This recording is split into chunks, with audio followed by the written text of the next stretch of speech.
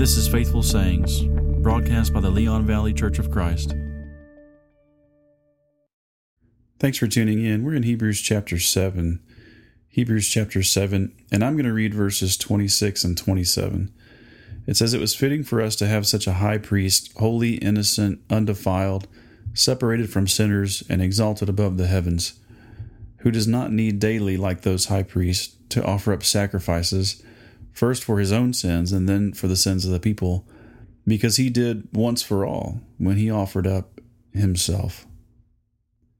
So the Hebrew writer here is expanding upon his previous discussion, or really just continuing what he had began talking about in chapter 6 and earlier in this chapter about Jesus as Melchizedek, or Jesus in his role as priest and king. And here specifically he's talking about Jesus's intercessory role as a priest and how it compares to the old covenant, and how he is a much better priest, how he is an intercessor and a priest of a much better covenant.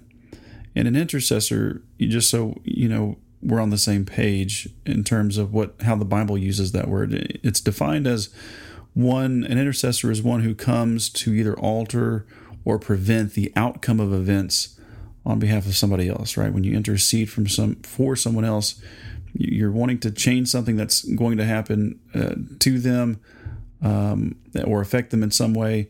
And the scripture is telling us all men and women need an intercessor before God. When it comes to our standing with God and being reconciled to Him, we need an intercessor. And so in the old covenant and Moses' time, the system that God set up was an intercessory system, but it was temporary. He had this order of priests that he chose from a specific family, those of Levi.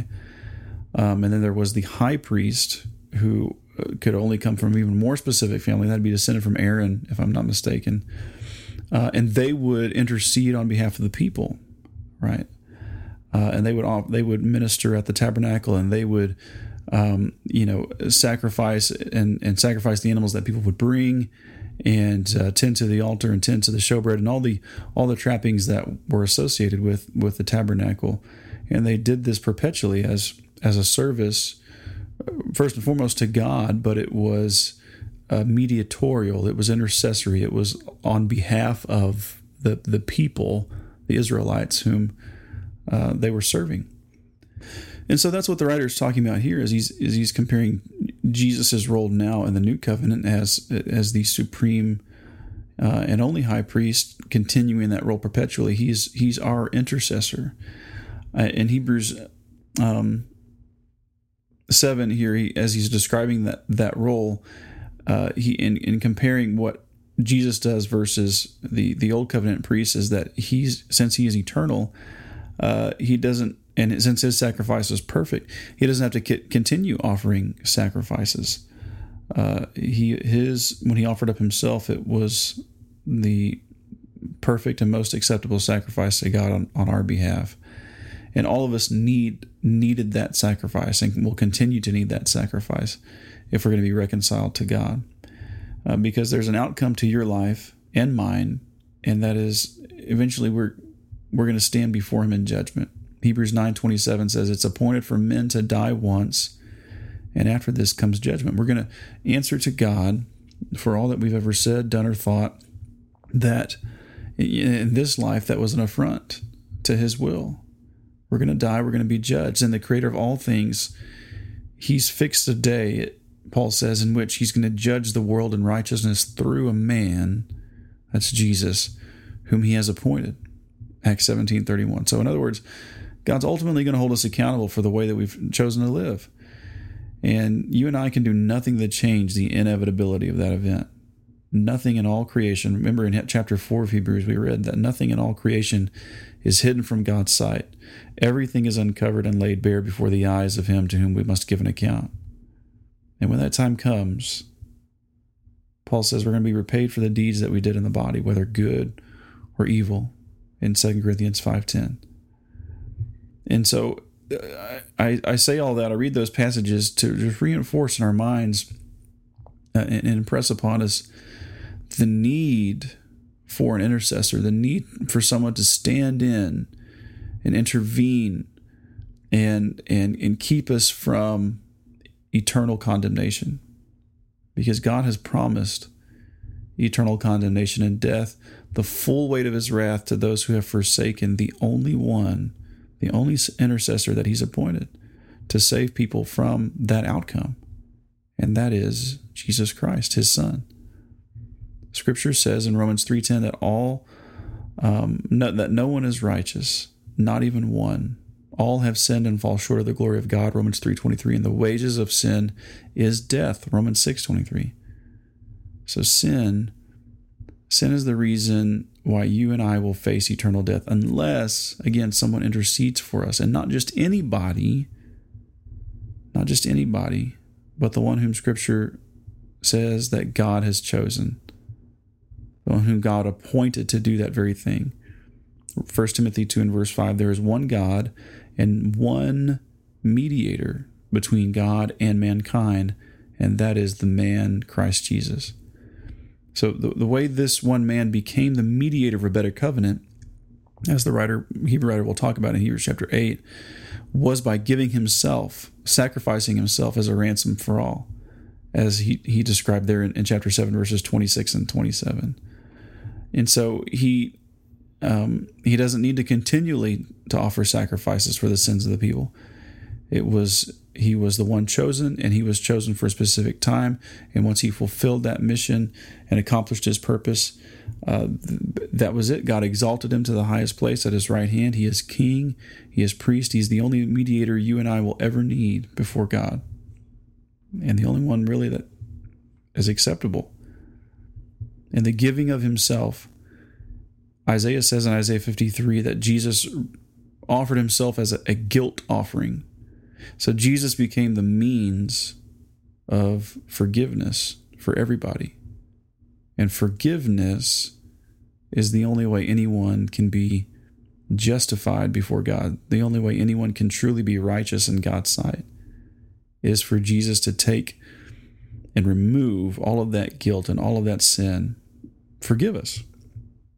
Paul tells the church in Colossians, he says in Colossians 1:22, that Jesus has now reconciled you in his fleshly body through death in order to present you before him holy and blameless and beyond reproach.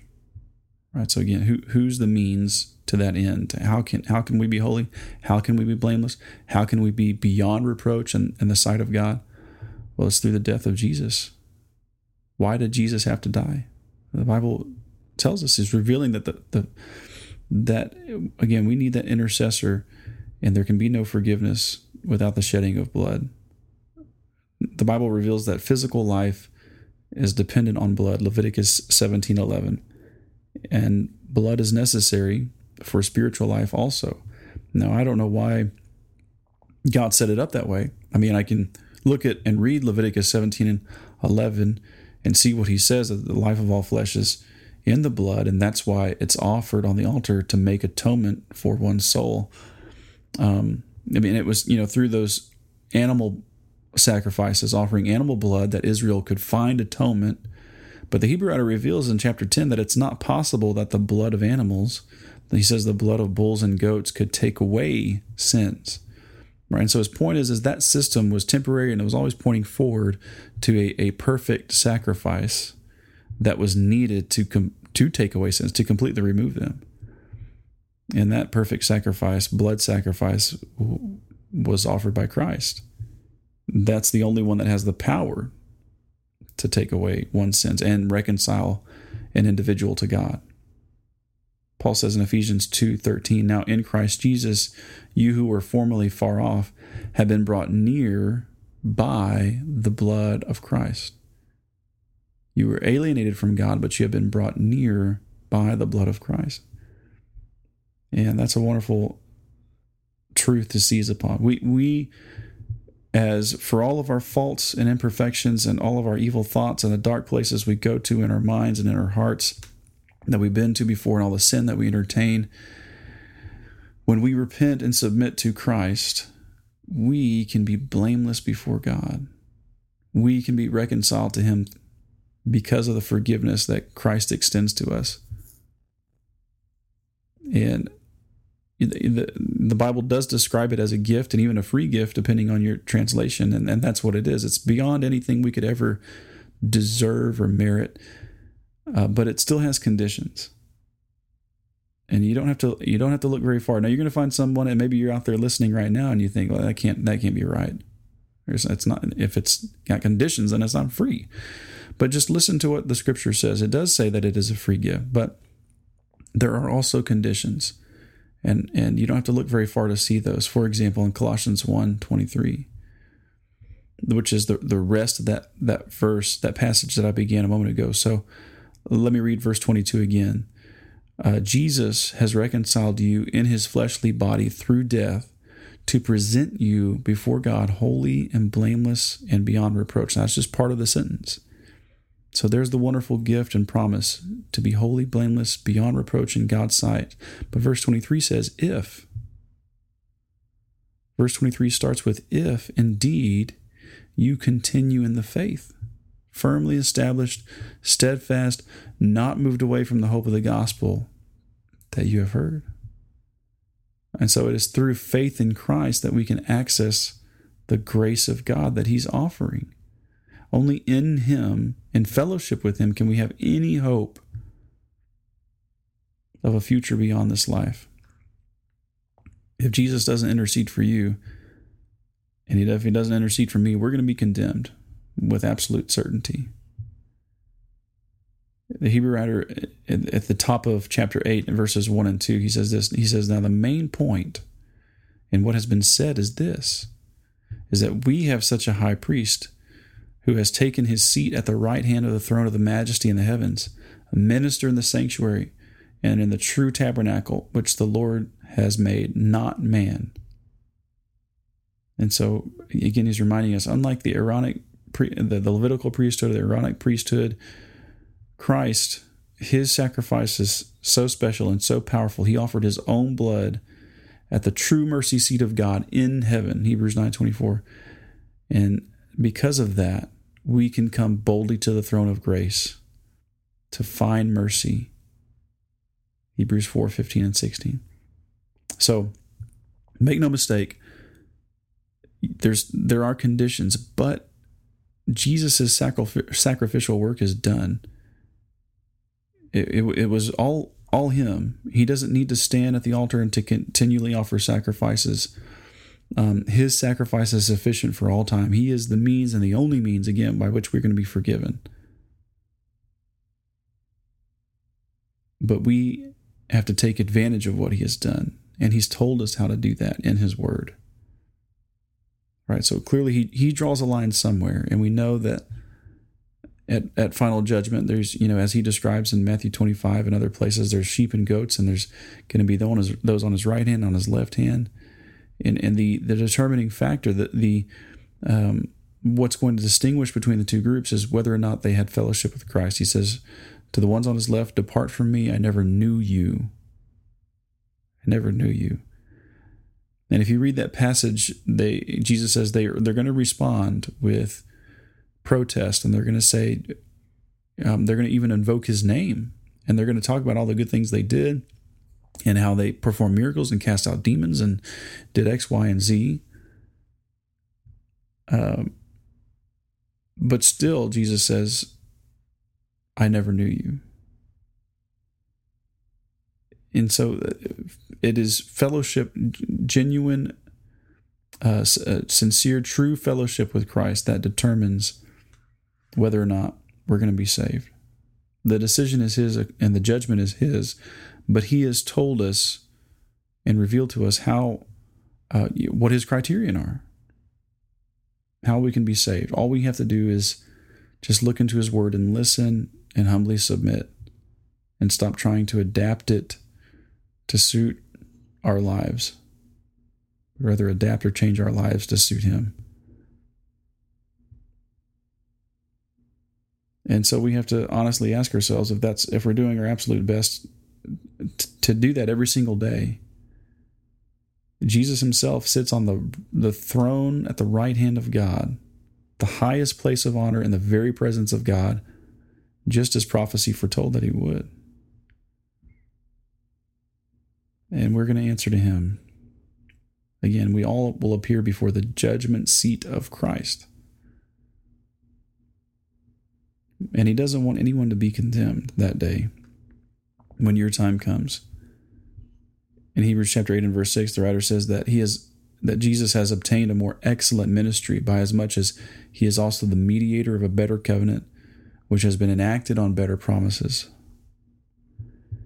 The old covenant consisted of many earthly promises. It talked about length of life and an increase in population and, big families and continual plentiful harvests and national privileges for the Israelites and peace and abundance and prosperity, so on and so forth. There's lots of those kinds of promises in the old covenant when God's people were faithful to their end of the covenant. But in the new covenant mediated by Christ, the writer says it's characterized by spiritual blessings and promises that are even better, of salvation and forgiveness of sins and eternal life and freedom from guilt and hope and mercy and peace with God and peace within ourselves and so many more things. But again, the only way we can access those blessings here and now is obedience to Christ. Paul says in Ephesians 1 and verse 3, "Praise be to God and Father of our Lord Jesus Christ, who has blessed us in the heavenly realms with every spiritual blessing in Christ." And so the first covenant now is obsolete. Just look at verse 13 in chapter 8. The writer describes God finding fault with the first covenant. But again, it was always by his design, it was always by his plan that it would be temporary. And now, having enacted this new covenant with new and better promises, with a new and better mediator, the invitation is extended to all people. In verse 10, we see in chapter 8 that God desires people to receive his law in their hearts and in their minds, that it would be written on their hearts and minds, and that would characterize his true disciples in the new covenant. Not people who are just going through the motions, going and sitting in a pew on Sunday and just, kind of sitting back and relaxing and just wait until it's over. But people who earnestly seek him, as the writer will say in chapter 11 and verse 6, that without faith it's impossible to please God, for he who comes to God must believe that he is, and that he is a rewarder of those who diligently seek him. Those who diligently seek him. You see, Jesus knows the difference. Yeah, he sees moral people out there. He sees people even invoking his name who go to church on Sundays, who are very good dads and good husbands and moms and so on and so forth. But he knows if your heart is truly in it. If you really are seeking him and desire a home with him and desire reconciliation to the Heavenly Father through him. In this new and better covenant, enacted on better promises, he is the only way. He is the source of salvation to all who obey him, Hebrews 5:9. And so we have to ask ourselves, is that what I've done? Have I obtained the forgiveness that Jesus offers? Is he my source of salvation? Because I have submitted to his rule in my life. We can't have the hope of salvation until we obey him from the heart. Romans 6:17. Thanks be to God, Paul says, that you became obedient from the heart. That's the obedience that matters. Is that what you're doing? Thanks for tuning in. This has been Faithful Sayings.